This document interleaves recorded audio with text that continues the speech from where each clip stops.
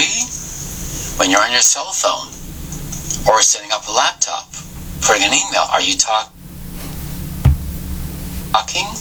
Or are you communicating other means? You're not talking. You think you're talking. You're not talking at all. What you're doing basically is communicating in word form, letter form, signals, pictures, and so on. You're not talking. It is a form of communication, but you're not talking.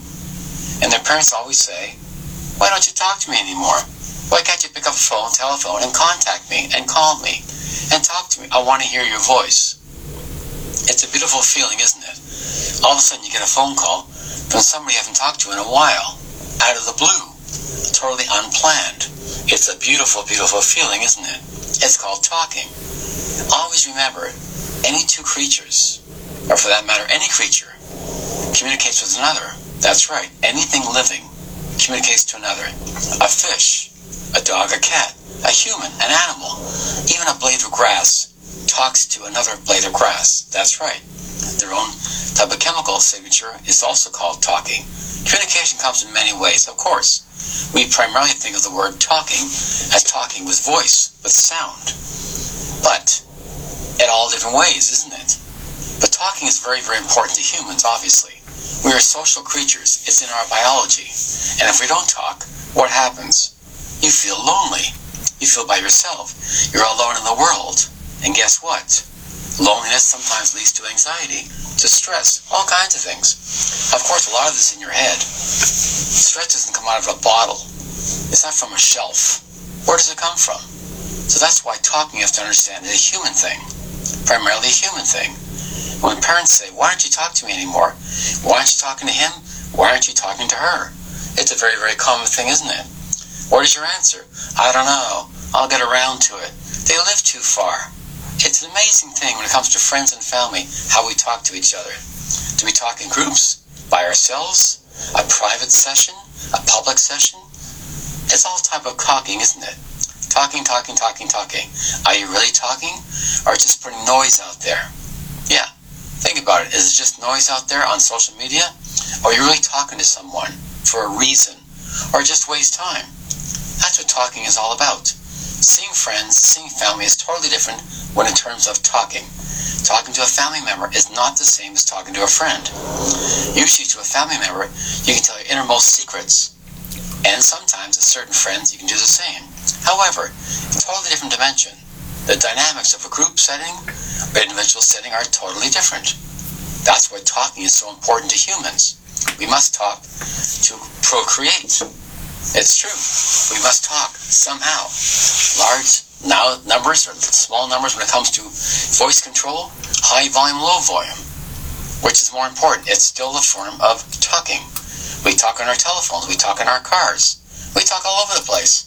Talk over a loudspeaker in front of an audience. It's still considered talking, isn't it? Yes, it is. But you have to say to yourself, am I talking for myself? Or am I talking to myself? Talking to the mirror? Do I answer myself when I talk to myself? Yes or no? It's the $1,000,000 question. Or is it the $1 billion question? The word is talking. T-A-L-K-I-N-G.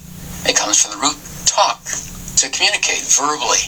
Verbally. Social media, text, is 1/10 of what talking really means. It really is. You can hide behind a screen, a small glass screen, a cell phone, or a laptop, or a computer desktop.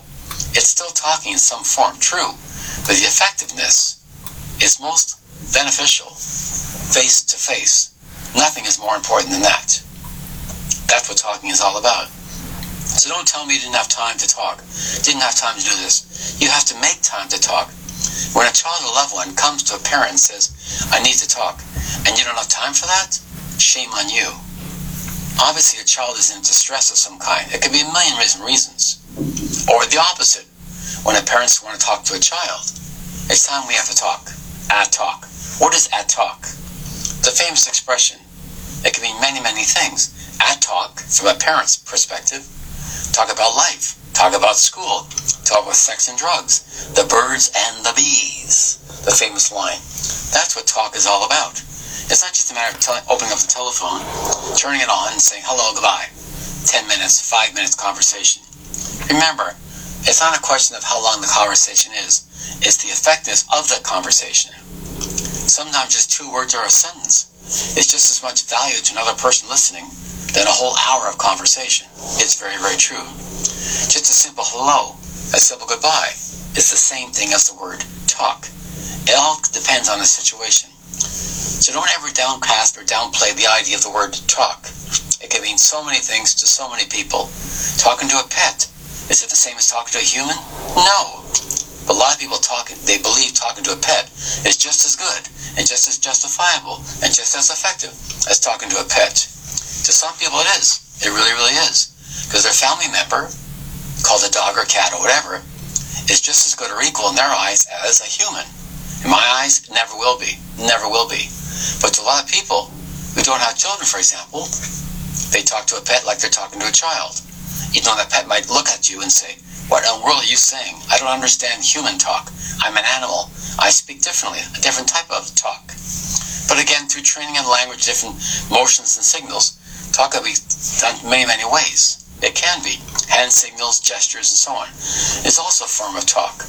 But remember, talking to a human is number one. It should always be number one. It'll always be number one. A face-to-face talk. Not over the telephone, but a face-to-face talk. So a person on the other end of this can see your mannerisms, your gestures, to understand your full speech, your full intention. That's what the importance of talk is. So remember, when your parents say, "Why don't you ever talk to me? Why don't you ever call me?" They're lonely to hear your voice. I know it sounds strange, but it's true. It doesn't matter if your parents or loved ones are 5 minutes away by drive or car, by plane, whatever. It doesn't matter if they're 1,000 miles away. We have a modern device called a telephone. Pick up the phone for the real purpose, not to waste time. Pick up the real phone, that's right, your cell phone, whatever it is, or landline. Pick it up and make the phone call. Because that phone call might be the last time you ever talk to that person. Yeah, you never know. And that's why sometimes talking to somebody makes the heart grow fonder. It really, really does.